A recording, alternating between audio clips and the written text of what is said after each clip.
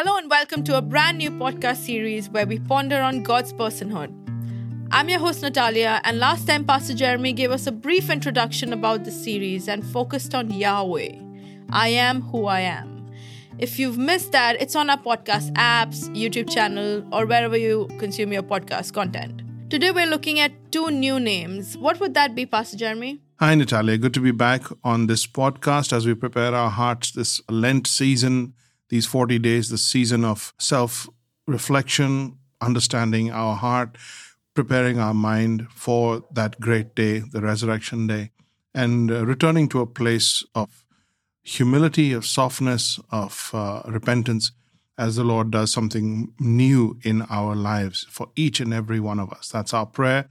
And the names I want to pick up today is El Shaddai and Jehovah Jireh. And the reason I pick these up is because they're very similar in terms of outcome and meaning, but different in terms of source and reason.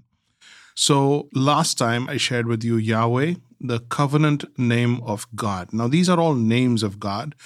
It is not different gods. It is one God. And when we call him by a different name, we are appealing to that character. There are situations in the Bible when men of God, women of God have called God a specific personal title. And it was very relational. It was very inexperienced to what they had with God. Like Hagar, for instance, called God the God who sees. Abraham called God the God who provides. And that's what we're looking at. So El Shaddai. El is God, of course, and Shaddai is might or mighty. And the literal meaning would be God of the mountains or God Almighty. You'll find the foremost reference here in Genesis chapter 17, verse 1. And knowing God as El Shaddai kind of reminds believers of his limitless power and his ability to provide. That's where it comes from.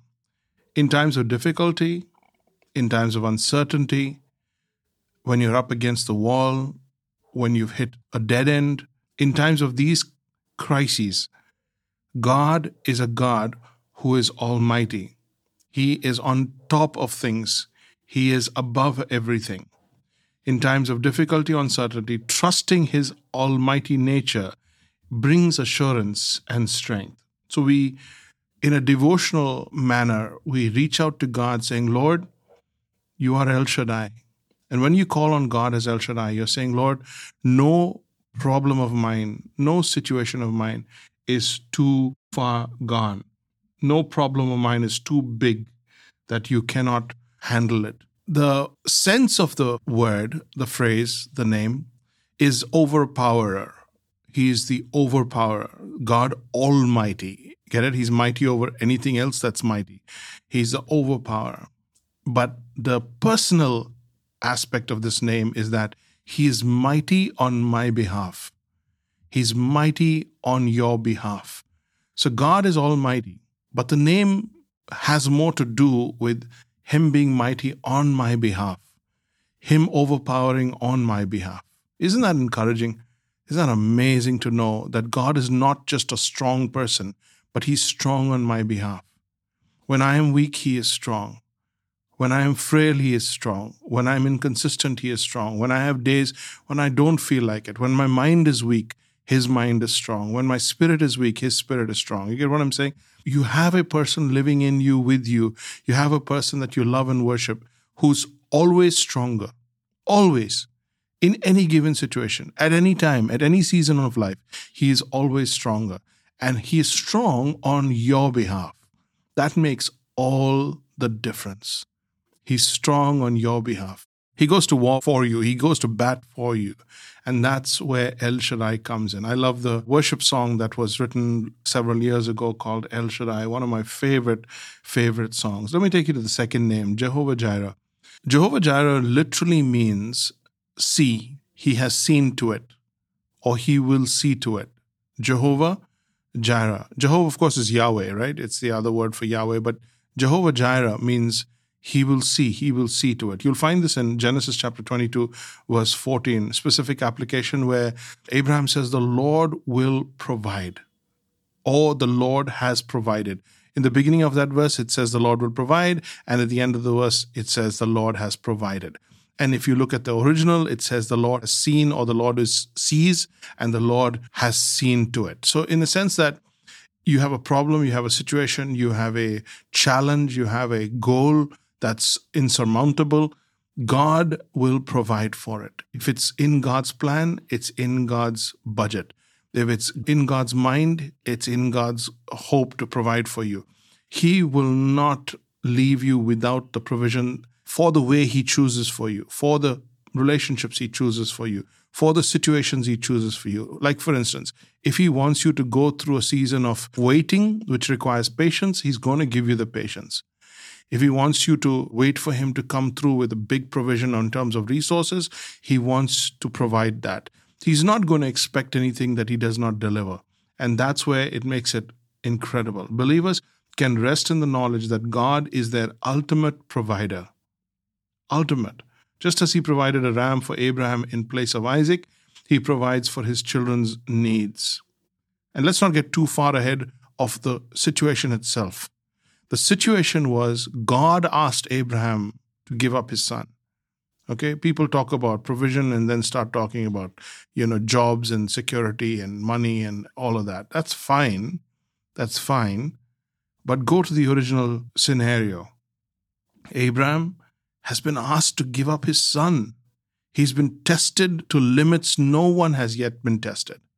And then we find that God tests Himself on this. And when it came to God, God did not have an out. He did have to give his son up. So when Abraham was willing to give his son Isaac and was willing to obey, God provided a place, something in his place. When Abraham was willing to give his son, when Abraham was willing to obey, God provided a supplement. God provided something in his place. So the demands God makes on us, He makes on Himself. And where we cannot give, God provides. You get that? How powerful that is? Now here, my brother and sister, is where the rubber meets the road. When you learn that God can provide for things He has demanded of, your demands are nothing. Your demands are nothing compared to the things God demands. And if God can provide what He demands, can He not also provide your desires, your demands? So trusting Jehovah Jireh encourages faithfulness and reliance on God's provision in every circumstance. He is my provider. He is my provider. And that is our prayer through life, through the valleys, on top of the mountains, no matter where we are in life. When we sing Jehovah Jireh, we're not saying God will give me everything. We're saying when God puts me through it, He'll be with me in it, and He will provide as I trust Him. Many of you are right there right now.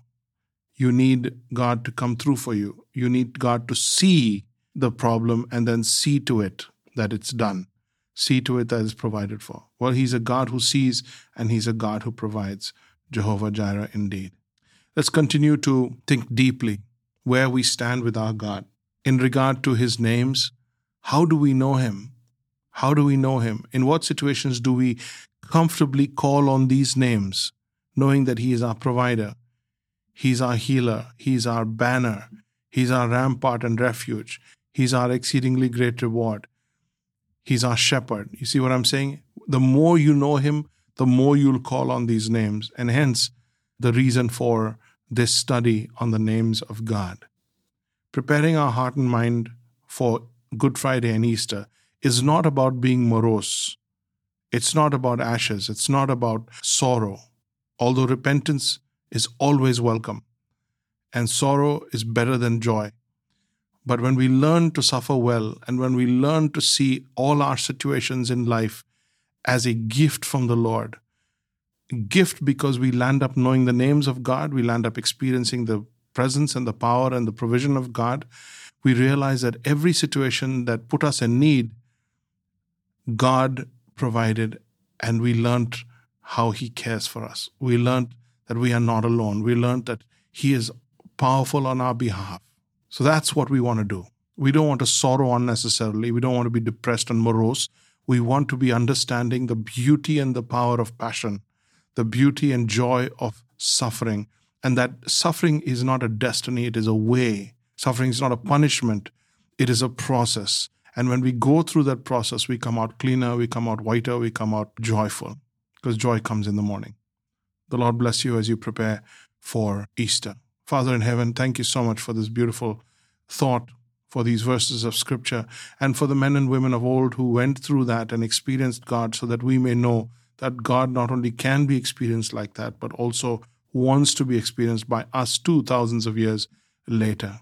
As we prepare our heart and mind, speak to us in gentle tones. Take us aside, quieten the noises and the voices in our head, Lord, and help us to hear, to tune in and hear your voice more steadily, more clearly this coming Lent season, this season of introspection, and more so preparing our hearts for the Good Friday and the Easter weekend. In Jesus' name I pray. Amen. Thank you for tuning in with us. If you have any comments or questions, you can write to us at pstjeremy@gmail.com, and we'll see you in the next podcast.